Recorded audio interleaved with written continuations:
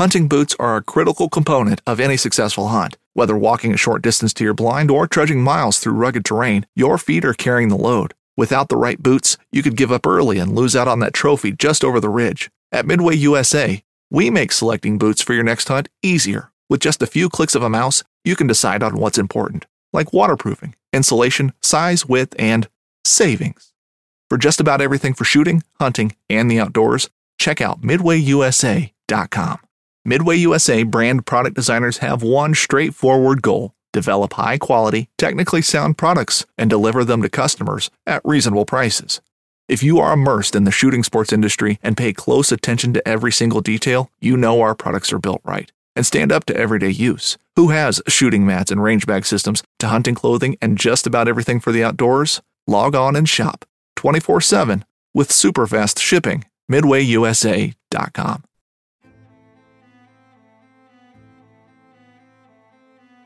So there's a reason why I started Blood Origins.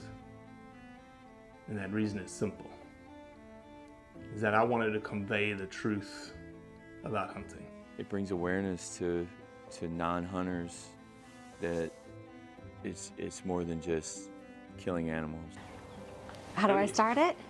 Brittany. My name is... Does my hair look okay? It's fantastic. My name is Mike Axelrod. Start again. Yeah, I hated it too. Braxton, you said something in the car to me.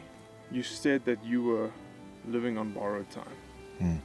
There's a perception around who hunters are, what we're supposed to be, and a feminist that works for a non-profit that is a hunter that has only eaten wild game for the last 20 years is likely not the thing that people think about when it comes to a hunter.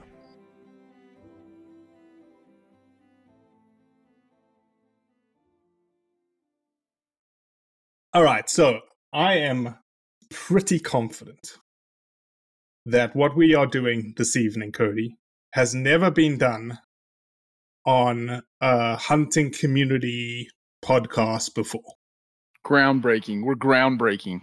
We are groundbreaking. We are groundbreaking. I don't know. And I honestly think that for those of you that have listened to the Roundup in the past, know that a couple of roundups ago, and we will do it again right now. We might as well do it right now because probably people listen to the first 5 minutes and then shut us off, Cody. So we might as well ask the question now instead of at the end of the podcast.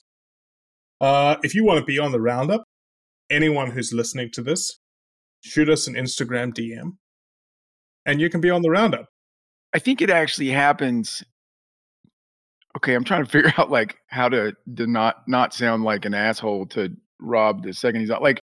I think non-celebrities. Is that fair, Rob? You're not a internet industry celebrity. No, that's definitely fair. Okay, yes. I don't mean anything by here. it. I think they're probably on podcasts a lot. It's just we've had some incredibly well-known folks on our podcast, and I think what we're doing that is a little bit groundbreaking is we made a conscious decision that those aren't the only people we want to talk to. It's not like we hard stopped on people in the hunting industry. We just decided, hey, this would be really cool to have some folks who don't do this type of thing for a living. But I think we certainly obviously have some of the celebrities and some of the influencers and the bigger names and whatnot. But I think we also have the sort of the middle tier of people that it's not really a tier. It's almost like people that are unknowns as well, right? The people we get from the UK, the people we get from Australia, people are like, who the hell are these people? Well, yeah, but what I'm saying is they're usually they usually have a job that correlates to what we're talking to them about most of the time. And I think it also was really reaffirming that some people actually listen to our podcast, because when we talked about it, quite a few people, honestly, more than I thought were like, hey, I heard you guys said you wanted some guests and I'd be up for it, which that was kind of cool too. At least the 10 people that submitted are actually listening to part of our podcast, right?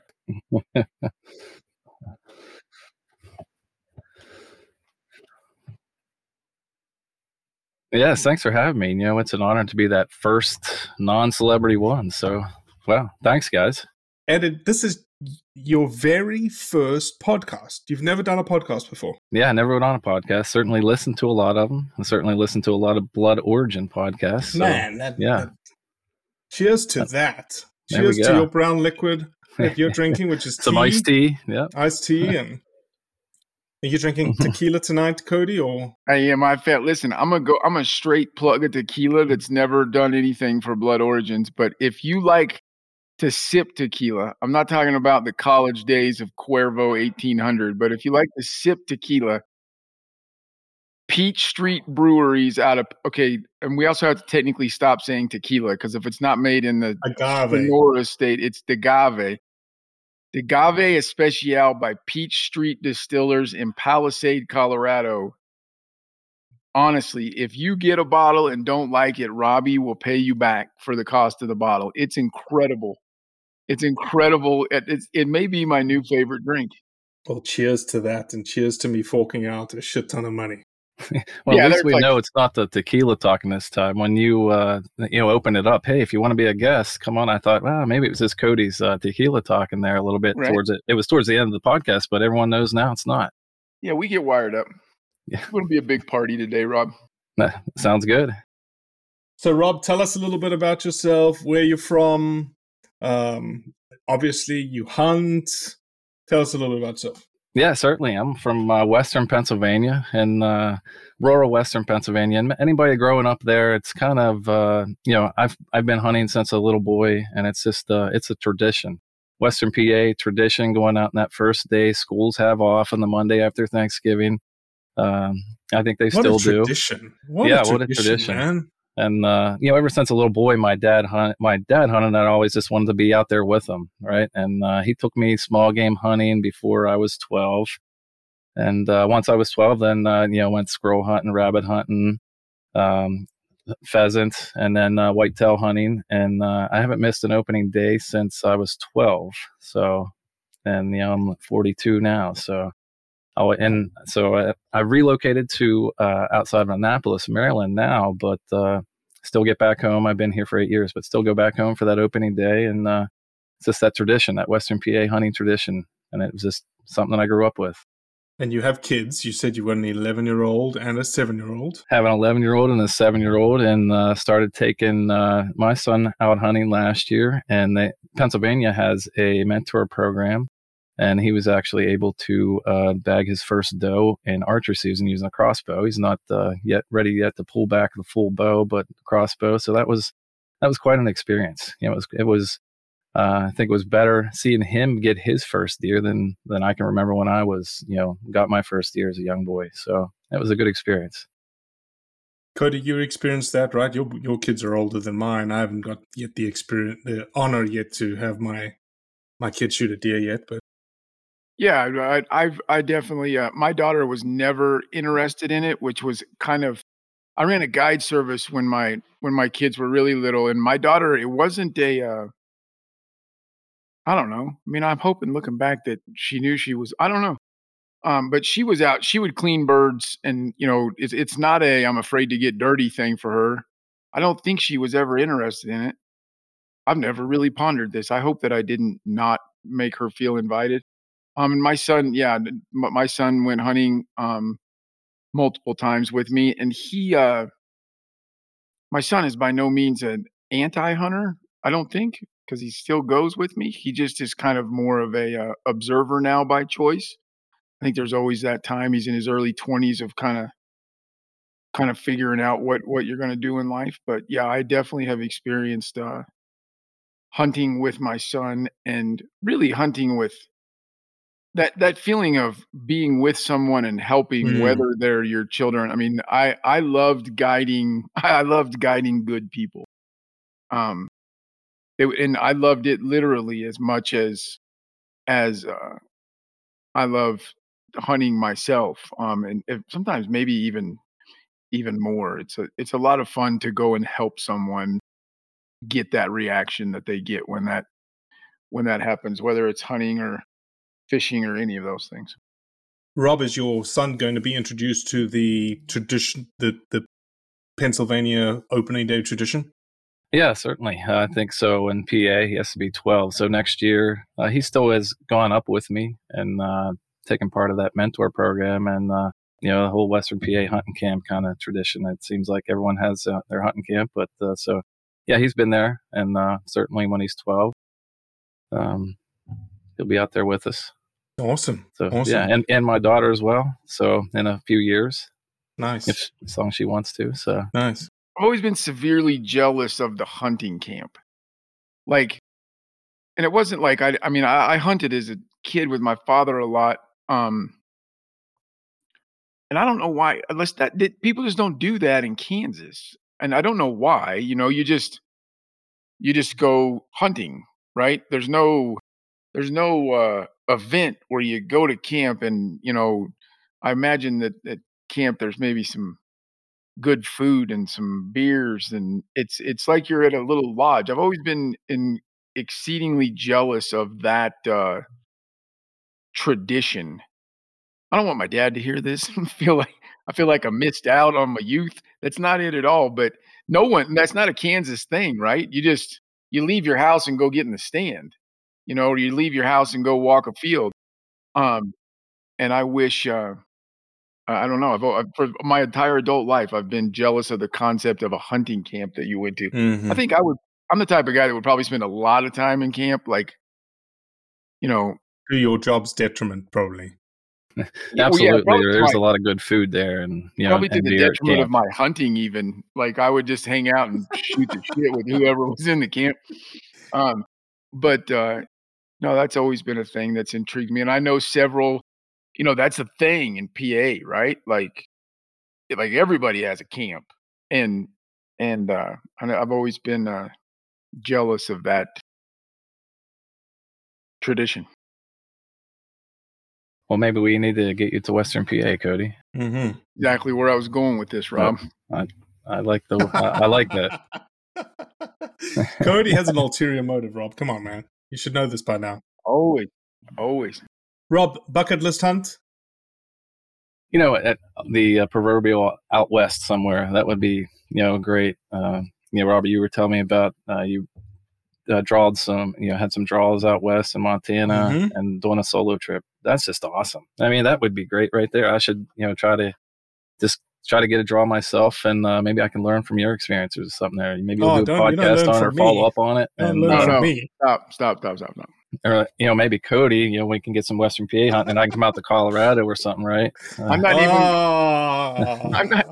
not even going to claim that you should learn from me, but if you take Robbie's bear hunting experiences into account, right? Like just YouTube it or something. You got a better chance of getting. No, I'll tell you right now, 2 things on the Western hunt. There's a crap ton of phenomenal over-the-counter hunts, right? Like that you can just. Okay. Do you shoot a bow, or are you a straight gun guy? No, I shoot a bow. Certainly. Okay. And I'll tell you how I know this, because I got destroyed in the draw this year. I did. I applied for 26 hunts. Wow. Really, nine of which I knew I had no chance, right, building preference points. But I drew one. I drew one Idaho mule deer tag. And then I'm like, I had all these plans. And so me and the buddy that I hunt with the most, we just got online. We'd never really done it before. You can over-the-counter hunt. Well, in Colorado, antelope, elk, bear, drive out here, show up at Walmart, buy a tag. Now you got to look at the regulations because it's unit based and things like that. But Western Nebraska is another phenomenal. That's an over-the-counter antelope and mule deer hunt. So you get me a spot sometime in the future in a PA hunt camp, and then come out here, and antelope in Colorado would be your best bet to just show up. Everybody talks about the elk, and if that's your thing, we can absolutely go do that. But the over-the-counter antelope hunting here is insane. It's insane. Sign me up. That sounds great. There we go. Yeah. There we go. See, Cody's even willing to guide you. I like that. I'll take you and point at antelope, and that's about all the guiding there is. Antelope with a bow is like, I don't know what it is. It's like taking a full court shot in basketball. You're just it's very, very hard out on the plains, but it is so fun. So fun. Anything else, Cody? Admin stuff. Obviously, supporters program in September is going like crazy. We have a bunch of cool stuff. We have a custom wood. His name is gosh, I can't remember his name, but his company is Signature Woodcraft, and he's building a custom cutting board and knife holder. I think he's going to emblazon like Blood Origins on it. And I asked him, I was like, hey, we're going to do this like Christmas giveaway in which we'll just let everyone know that we're going to do 25 days of Christmas. That if you're a supporter, every day we're going to pull a different thing that someone can win that's a part of the supporters program. And he says, oh, I'll just build you a coffee table. What? I was like, what? I said, how are we going to ship that? He was like, we'll deal with logistics later. I love those kind of people. That's problem solvers. But yeah, we've got a bunch of cool stuff on the supporters program. I'll just list one off, which is the Stone Glacier. I'll list two actually. The Grumman Super Down Puffy Jacket, Goose Down Jacket by Stone Glacier, $325 that you can win if you're just a supporter for the cost of a cup of coffee a month. And the other one is a Teton Leather Company custom wallet. I have no idea whatever she's making. I know she's playing with some buffalo and kangaroo right now. So who knows? My sling is incredible, by the way. I don't know if I've mentioned that yet, but I haven't. Well, I did see it was incredible until it left my hands, and then I don't have one any longer. We have heard about that sling quite a bit, Cody. God, it's awesome, man. Yeah. It's like not only is it the coolest looking sling ever, but it's a very good, like have you ever had a junk sling that you end up here the whole day, and why didn't you just carry the damn rifle? No, the thing straps down, and I failed miserably at looking for a bear with my 7mm, but my rifle was very comfortable on my back. I'm glad you took some great pictures for us and put them on Blood Origins and stuff. I didn't see it. Well, you want pictures of the trees? The rifle sling. Sling. That makes way more sense than tree pictures, honestly. Ridiculous. Have I mentioned it's about 147 degrees in my loft where my podcast studio is? God, it's hot up here. Conservation Club, if any organizations or brands or companies want to get involved and just essentially put their money where their mouth is and support what we do every single day, Conservation Club is where it's at. That has taken off surprisingly well. I think we're at maybe 10 or 12 Conservation Club members. So excited about that. And this just came to me. And I know we didn't discuss this, Cody, but Rob, once we get off this podcast, please give me your address and we'd love to send you a Blood Origins swag pack, nice t-shirt and a couple of stickers for being our guest tonight. Oh, that's awesome. I'll be sure to put them up on some socials after. Amazing. See, Cody, that's what you're supposed to do. Fuck. That's just a straight jab at me, huh, Rob, for not putting the damn rifle sling up on social media. All right, let's get into it.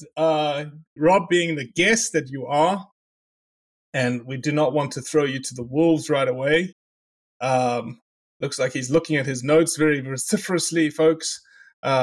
What article would you like to discuss this week as a out-of-the-gate article?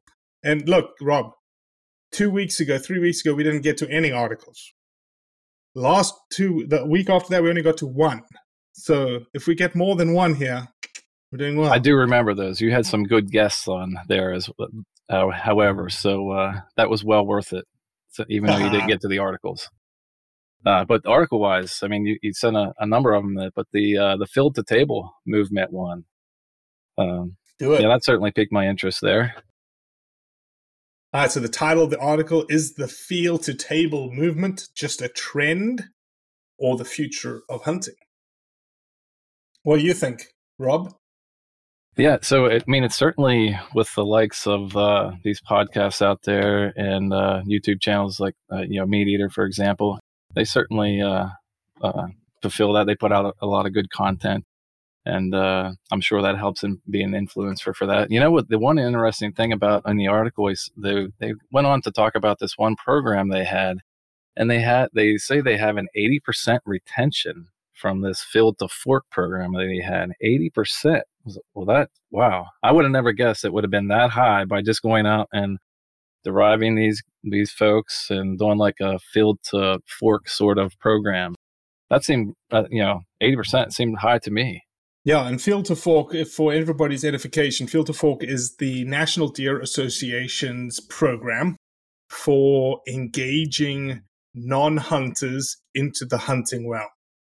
And what's so great about it, Hank Forrester is he's the Director of Hunting Heritage. That's Hank's title. Shout out to Hank. Shout out to all the NDA guys, Nick being the CEO, and Matt Ross is a past Blood Origins episode guy. He's the Assistant Director of Conservation there.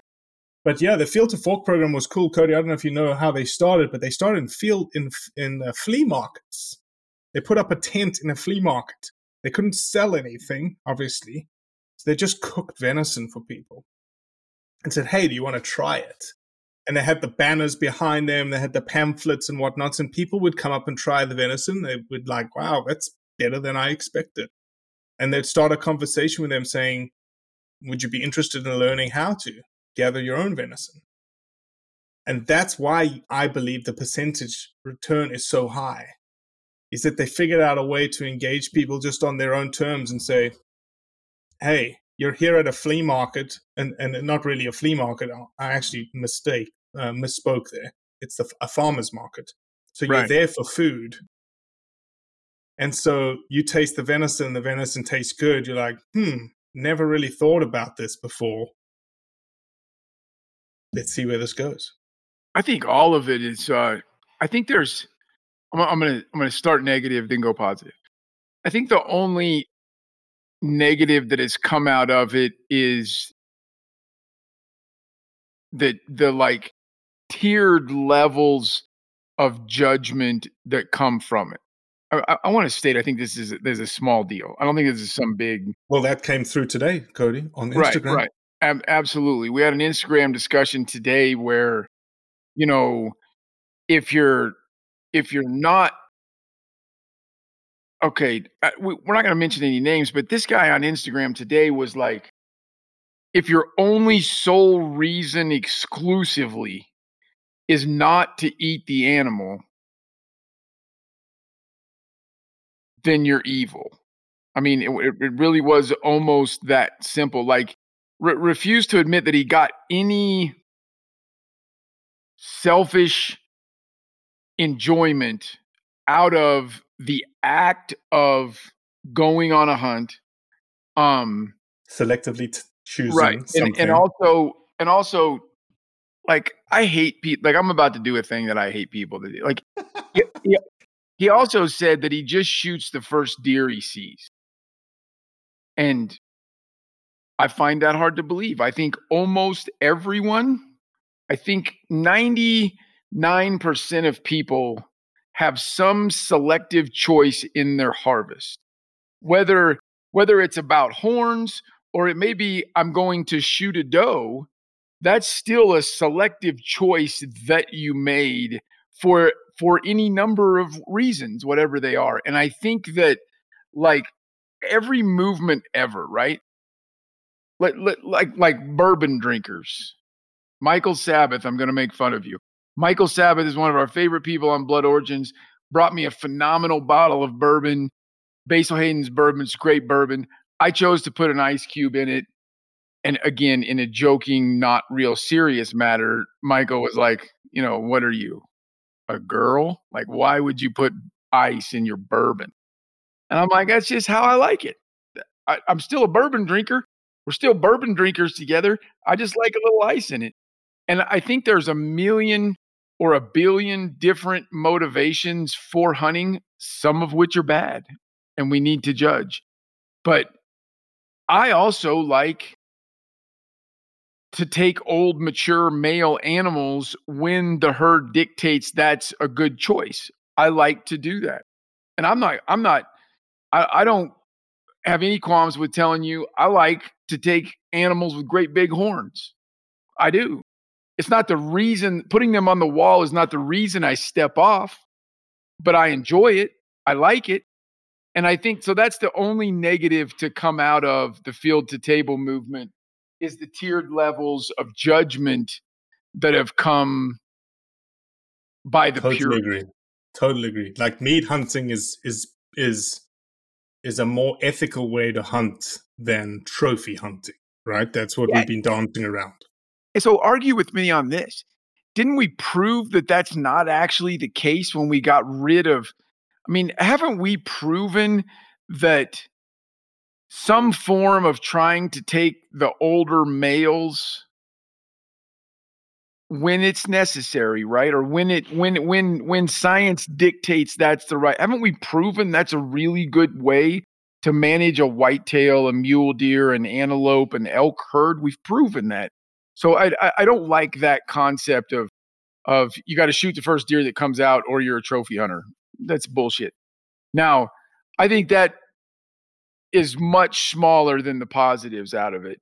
And the two big positives in my mind are what an incredible way for NDA to do this, right? Like get people who are interested in good food that they know where it came from by going to a farmer's market and get them involved. Great way to expose people. And the other thing that I'll tell you applies completely to me is the food side of it. I was very much like nothing that we ever shot growing up was wasted, but a lot of it was given away because of maybe my mom's a phenomenal cook. I don't really know. Maybe she wasn't familiar with cooking venison or waterfowl or the things that we brought home. For some reason, everybody can cook a dove great, right? Like we ate all of our doves because they were phenomenal, and a lot of other stuff got given away.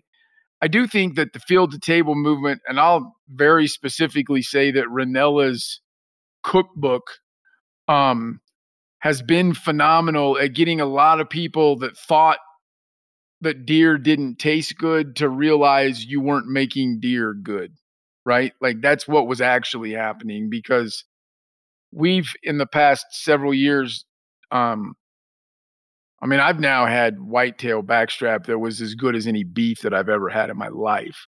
And I'm a big beef guy. So I think there's a lot of positives. That one little negative irks me of I don't really like purists of any form, right? Like it's my way or the highway, and there is some of that in the field to table movement. Rob, where are you in with the idea of trophy hunting? Yeah, I'm glad. I was just going to say to that point, Cody. There isn't a hunting camp back home in Western PA that probably doesn't have a buck pool. And so you're going out there to try to get the biggest buck. But no matter what, we're still processing that deer the same way that we would if it was a doe or a small, and we're utilizing it as everything that we can. In fact, my son's deer that he got last year, we still have the hide to process yet. Still got it in the freezer, but it's on the list to do. But even to that point, so yeah, I mean, there isn't a hunting camp in Western PA that doesn't have a buck pool. It's an interesting point you just made. But it's incredibly interesting because we've had all these arguments about hunting contests and stuff that just make me want to smack people, but that not people who think that. So let me ask you this question, Rob, and I know the answer, but I want it to be said out loud. If PA made that buck pool illegal and then somehow enforced it, like they put a game warden in every hunt camp and he stood there and you couldn't have a buck pool, would you stop going to deer camp? It's not why you went, right? It's just a side effect. It's absolutely just a side effect. Yeah, it's just a part of it. We're still going, and it's just a way of life. But yeah, certainly we're still going and and enjoying that time. You can put a group of guys in a camp for any reason, I mean, we can be at wood cutting. Or gals. Let's be equal. Well, I'm yeah. gonna get derogatory on men, is why I just mentioned men. And and some gals, if you include my wife in this fiasco, she'll dive right in. But it doesn't matter. You know, we could go to wood cutting camp, and we're gonna make some damn side bet out of the deal, right? Like my blades stay sharper longer than yours, something, right? But it's not why we're there. It's not what we're there for. It's not the motivator behind it. And I do think that I think the field to table movement is a great thing that has one side effect that I would like to erase. That's my point. Yeah, and the biggest component of the field to table movement is the approval component of it in the non-hunting space. I wish Fish and Wildlife Service would update their survey, because we all are using the numbers from I believe a 2016 survey or 2018 survey. But that survey showed that 86% of people that do not hunt approve of people that hunt for food. Only 26% of those people, or 36%, one of those two numbers, I can't remember right now, only will approve someone hunting for the quote-unquote trophy. And to Michael Sabbath's point, the problem with this idea of the trophy is that it is such a vague term that makes it extremely dangerous. Yeah, but I'm still a firm believer in not changing the term. I mean, it's just like, to me, it's have you had a Michael Sabbath discussion about kill versus harvest? No, we should do that. Oh, I had it on my back porch with Basil Hayden bourbon, and it's good, and it should have been recorded, but it would have needed an explicit warning possibly. But I agree with you, but I don't know where. I don't understand the judgment. I don't understand a person that doesn't know anything about it, but they kill an animal, the same species, in the same location. But this person over here who wants to kill that same animal and is using it, utilizing it, and eating it is a bad person. And no shit, on Instagram today, we had like, I'm not making that up that people think that, because we had one today that very much thought that. And Robbie was way more. Yeah, I had to step in there for a second. I know. I started the response to him, and I get a text from Robbie that he's like, I got this, because I was about to go sideways, and it's like, you're just judgmental. I mean, that he wanted to talk about that it needs to be utilized, it needs to help the environment, and what was the third? It needs to be to the benefit of the species. He literally just described African trophy hunting to a T. Mm-hmm. They utilize things that we don't utilize, right? Mm-hmm. They utilize things that we don't have the stomach to utilize. But if you do it, I don't know, whatever. Too much to keep. All right. Well, good. Field to Table, great article, Outdoor Life. Go look it up. It's a great one if you haven't. It goes through a bunch of different people, bunch of different programs. NDA is the one that comes right out the gate. So shout out to NDA. You guys are doing a great job. I'll take the next one, and I did not put this article in there. Tom, apologies. I don't know if you got this or not, but it was the Words on Life. Did you get that one? I did get that one. That was the only one I didn't open up because it was one of those Cody ones that he puts in there. It's like, 1,000 pages long. And this one is wordsonlife.co.uk.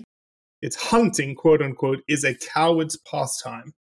And if you scroll through that fact, hunting is a coward's pastime. Sir Roger Moore, 007. Not my favorite 007, by the way. The greatest slaughter of wildlife animals on the planet. Kangaroos are not farmed. Wait, hold on. It's Sean Connery, right? The best 007 in the world? Yeah. Absolutely. Okay. Go ahead. Yeah, followed by Daniel Craig. I was literally leaving the conversation if it wasn't Sean Connery. So go ahead. There's a I can't believe this is in there, and I don't even know what. There's a research organization with the acronym DMGD. DMGD Research Organization, April 2005. For all of those who are wondering what DMGD stands for, Cody, would you care to explain what DMGD? I don't know. I got to look it up. Why don't you explain it? Oh, it's pretty simple. Diminutive male genitalia disorder. Oh, wow. Has been considered. Here is the facts.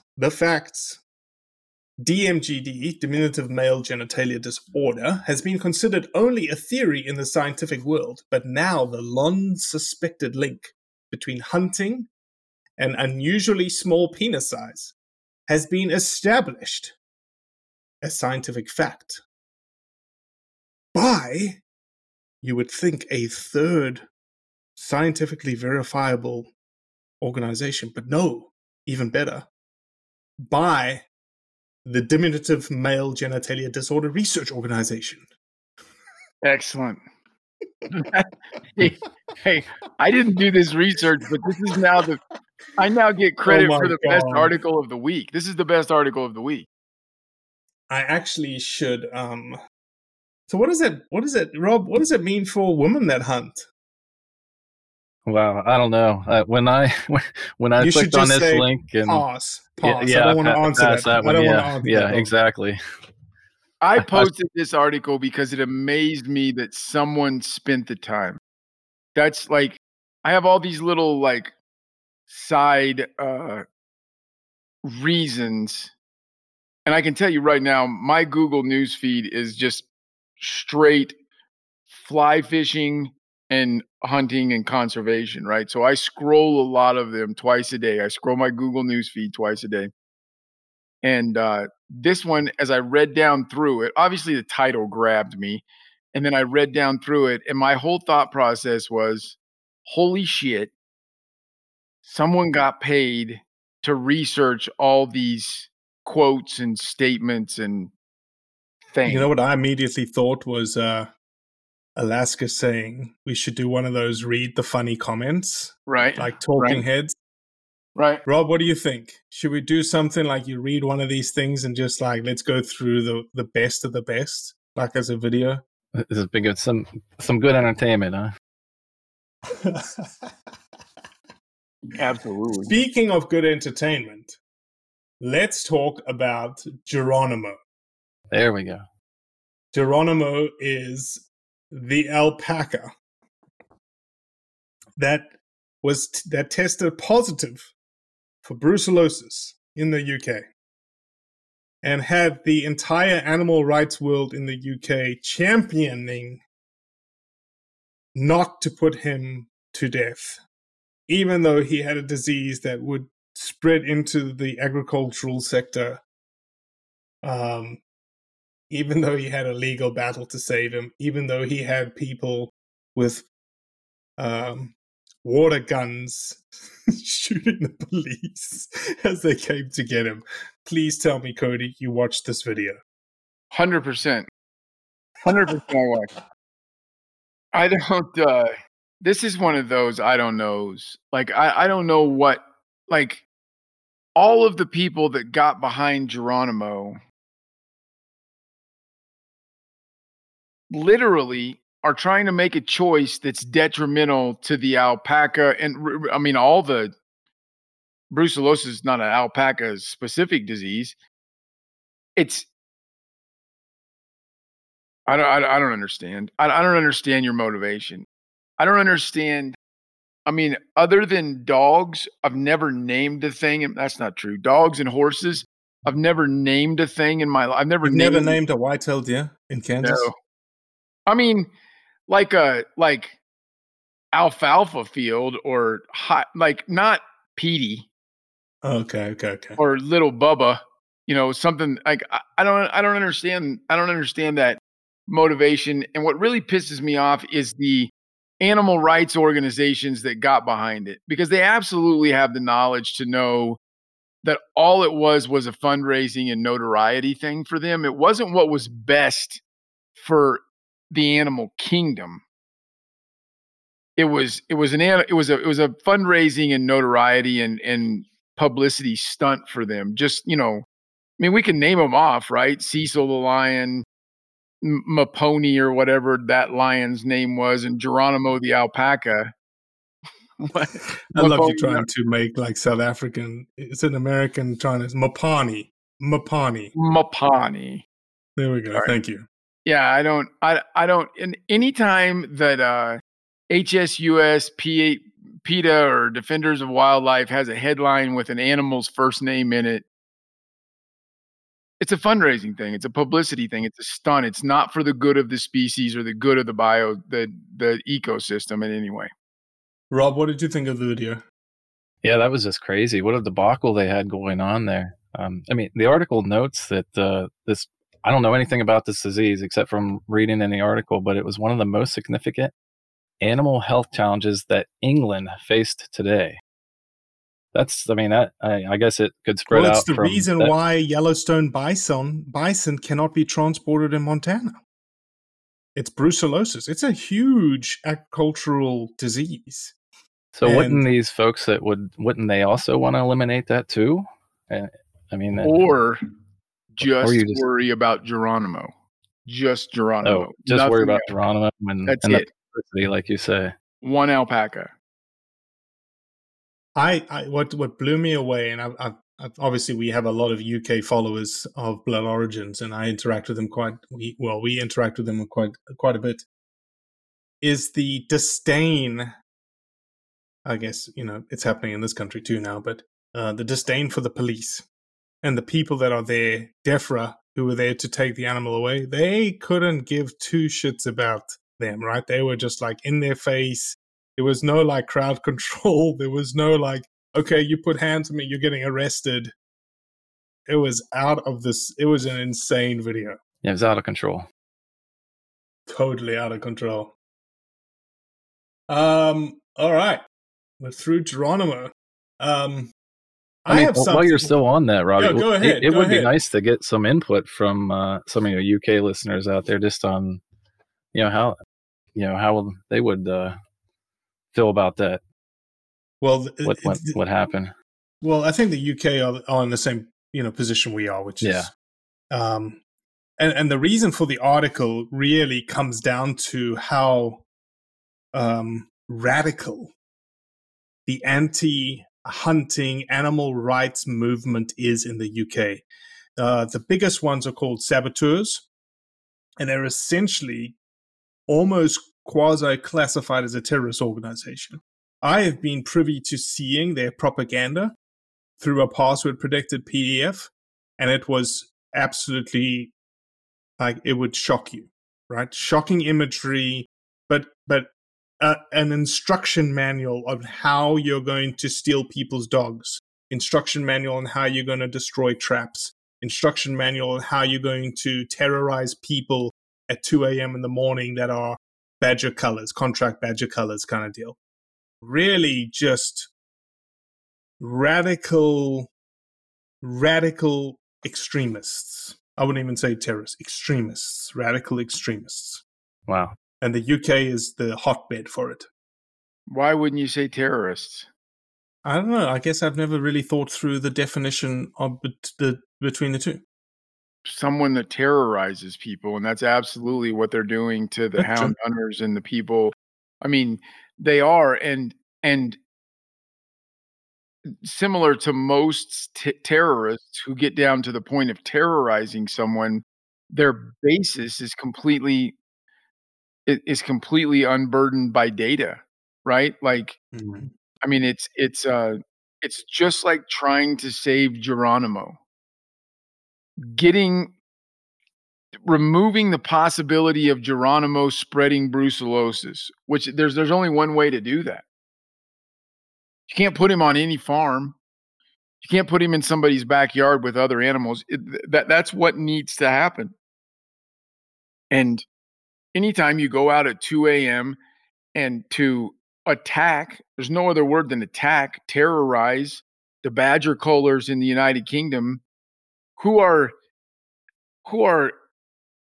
an extension of the government. I mean, that's Right. a decision that government biologists decided needed to happen, right? Like, I can have For the benefit of the country and the benefit of right. the agricultural sector and the GDP and all sorts of things.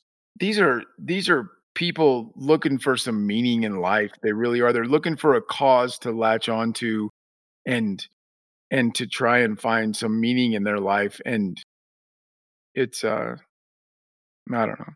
It's another one of my. I have many I don't understand. I don't understand your logic on this, and I would listen to you, but you'd have a uphill road to hoe. There's two more things that I didn't put on the list that I'd like to talk through. They actually happened in the last couple of days on Instagram. But first, came out of Denmark.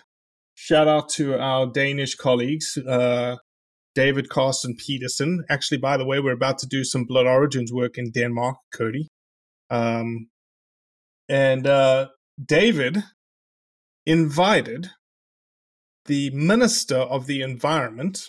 Sorry, not you, Cody. Next time. We'll take you to Denmark next time. Invited the Minister of the Environment of Denmark to a kids. It was almost like a fair. He had 170 kids. It was almost like a what? A fair, like a fair. Sorry, a fair, and like it had tents set up. It had all sort of different like hunting companies and stuff like that. And he organized it, and he had 170 kids there, and they each got a duck, and they were taught how to process the duck. Very cool. And he had the Minister of the Environment of Denmark there, and he took pictures with him, and the minister held the duck, and he took pictures with him holding the duck, and the minister was all about it. It's incredible. I like that a lot. I would say, arguably, Denmark is probably the most progressive hunting country in the world right now. Define progressive, like as far as expanding hunting opportunities on a regular basis. Moving from where they were to where they are, that kind of progressive. Yep. Progressing, expanding, I guess defining progressive in the hunting realm of being more amenable to hunting and hunting opportunities. I like that. I like the kids' fair idea. I like that a lot. I mean, because it starts with the next generation, right? And Robbie, a cool idea for Blood Origins would be, and I know you got some content on YouTube and some solid video content, almost like a field to table for youth. Getting youth on. Let's build up that next generation, and maybe that's a good example to follow. Right there, what they got going on. And I did see that on the Instagram feed. That it's pretty neat what they did. Yeah, I loved it. Absolutely loved it. And a great idea, Rob. Thank you. It is something we'll definitely consider. And lastly, happened today, and we have friends in our community that have just come back from Kyrgyzstan, and they went ibex hunting in Kyrgyzstan. And they both, Andy Merkel and Lucas Paul. We've actually been on Lucas's podcast. He hasn't been on ours yet. They went and hunted an ibex in Kyrgyzstan, had a phenomenal adventure.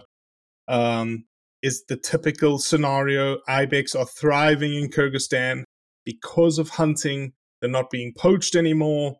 They are valuable. They are scientifically determined the quotas, 900, 1,000 animals in an area. A dozen or so are placed on the quota every year. And these guys have been posting about it. They just returned from Kyrgyzstan. And someone in Kyrgyzstan, some big politicals, 300, 400,000 follower IGs, heard about them. And these two boys are getting death threats like it's nobody's business right now. Instagram messages by the hundreds. Emails have been found. Emails by the dozens. and even voicemails that they found someone's phone number. It's a long shot from Kyrgyzstan. They'll be all right.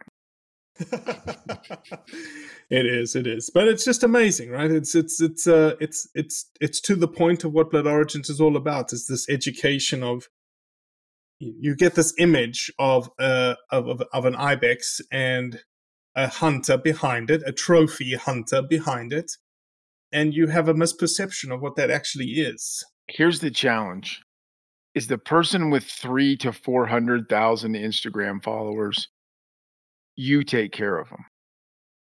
You start taking care of the ibex in Kyrgyzstan and making it so. And by no means do I judge the locals or the natives in Kyrgyzstan who, prior to hunting, were killing the ibex to survive. But now there's an economy wrapped around the ibex, and they can buy some of their food to survive, so they don't have to kill the ibex to survive anymore. So, Mr. Couple 100,000 Instagram followers, you take care of them. You feed them.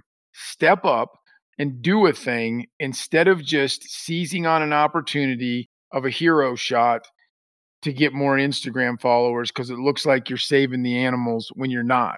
You're not doing anything beneficial for them. You're not doing anything beneficial for the ecosystem. You're sure as hell not doing anything good for the people in the area.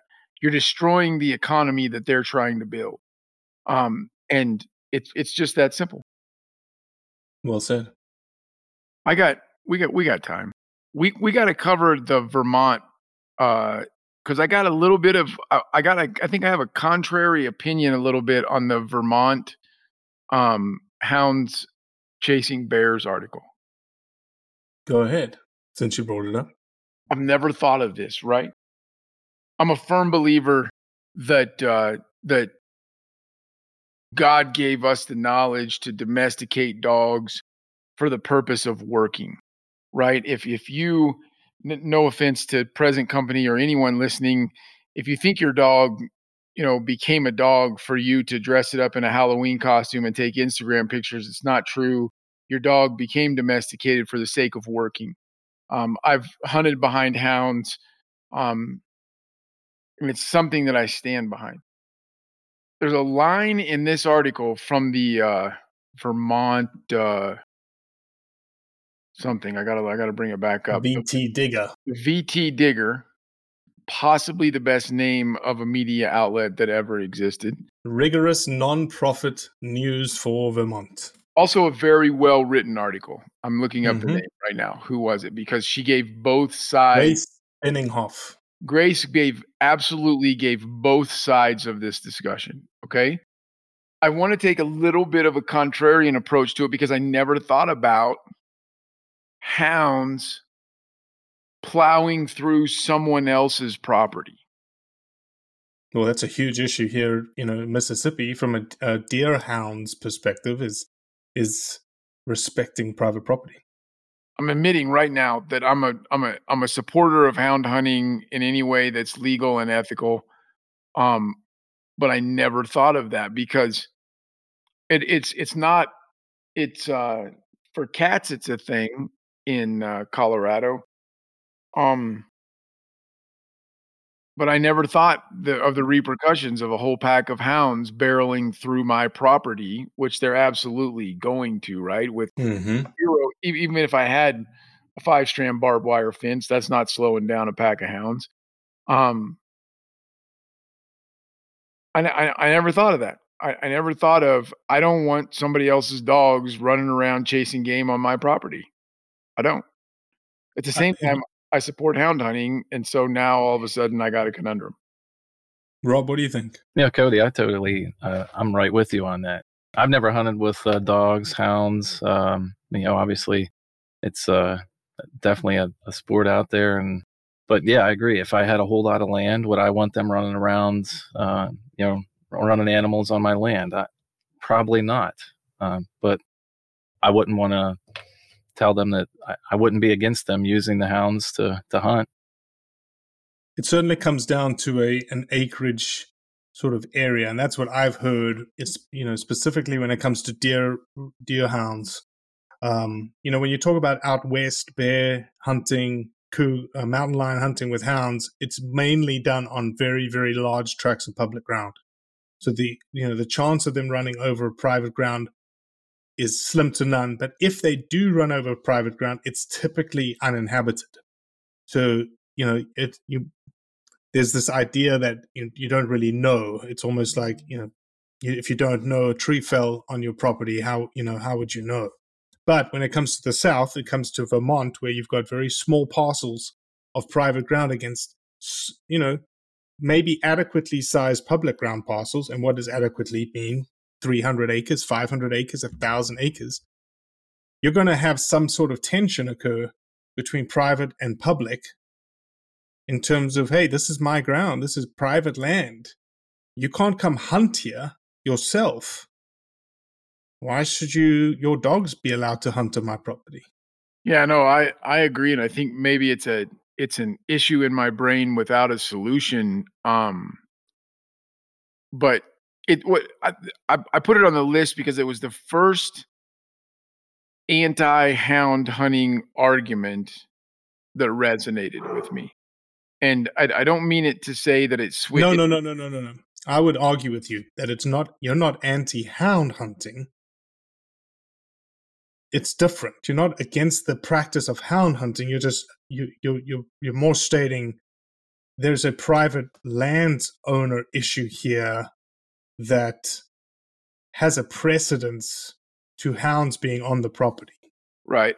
Let me rephrase. It's the first argument from a person who was seemingly anti-hound hunting that resonated with me. But I have not reversed my opinion on people using dogs in the hunt in any way. I am saying there's a new issue in front of me. Obviously, this is probably an old issue, something that I didn't pay attention to, of I butt up to 280,000 acres of public ground, and people chase cats over there. I don't want their dogs on my property running my deer and bear and elk around in circles. Not, anyway. It's one of those things that's more complicated, and I don't want to. I'm still 100% in favor of the legal and ethical use of hounds in hunting.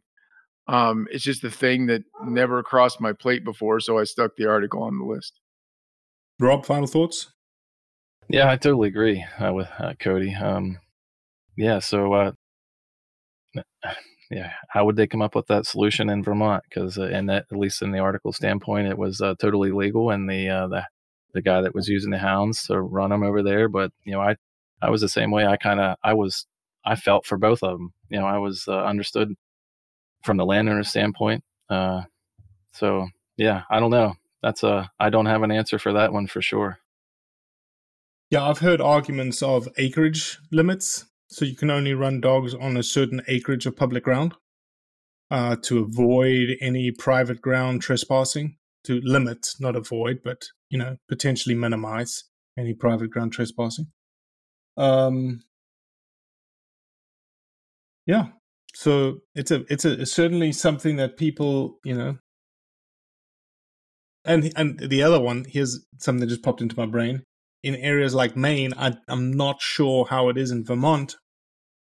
And I don't know if, tied to the species, whether you can or not. But I know, for instance, for turkeys in Maine, if your ground is not posted and it's private, you can hunt it. I can hunt it. Does that pertain to dogs? Or is it tied to the species? I don't know. Yeah, something to make you think. Something to make you think that it's not all on either side of the argument, whichever camp you reside in. Very little of this is actually black and white. It deserves and requires a discussion, and with some thought, and sometimes maybe with a little more compassion than we tend to throw into our discussions. That Mm-hmm. I thought it was going. I went into it thinking it was going to be a big, you're horrible to the dogs and the animals, and none of that is true across the board. But I read the article and I thought, well, shit, that's a valid point that needs to be discussed. So I threw it in the Roundup lineup. Well said. Well said. Well, Rob, phenomenal first podcast in the bank. How do you feel? Great. Thanks for having me on, guys. Listen to the podcast and you got in your message, and especially Robbie. So from this one thing mentioning worth finding on the site, when I first found you guys back in July, when I was like I had mentioned, I was talking with Brian Fury. He's trying to get you on his podcast, but you went out. You're not from the United States, so you migrated here, and it's sometimes it takes that to really appreciate the liberties. And you had that right on your site, and that really hit me. That's something that Americans that in here, they can just take that for granted. And sometimes it takes someone like yourself to realize that, and the freedoms that our founders have fought for us in this country. And so I really appreciated that, reading that, and it speaks volumes to why you're doing the mission that you are at Blood Origins. So keep up that great work, and certainly with that foundation, I think you'll go far. And just good stuff, and especially for the next generation. Well, thank you, Rob. I'm certainly humbled. Obviously, one of those people is Cody. Cody's a veteran of ours. Sure. And it's thank you. I'm don't know. I'm not much else to say. So, Cody, your tequila's finished. My whiskey's finished. Rob, your tea's finished. Finished. It's time to go. It's good timing. Thanks, guys. Thanks, Rob. Thank you. Well, that's it for today. I appreciate you listening, as always. Leave a review, share it with your friends, and most importantly, do what's right to convey the truth around hunting. When you go out there and the fish are where you think they are, any one of these casts could be the bite. It's the most exciting fishing that I know, right here at Hawks Cave. Oh, that's awesome! Experience the best saltwater fishing the world has to offer. Don't miss Thursdays with Saltwater Experience, brought to you by Golden Boat Lifts, every Thursday night from 7 to 10 p.m. Eastern on Waypoint TV, the destination for outdoor entertainment.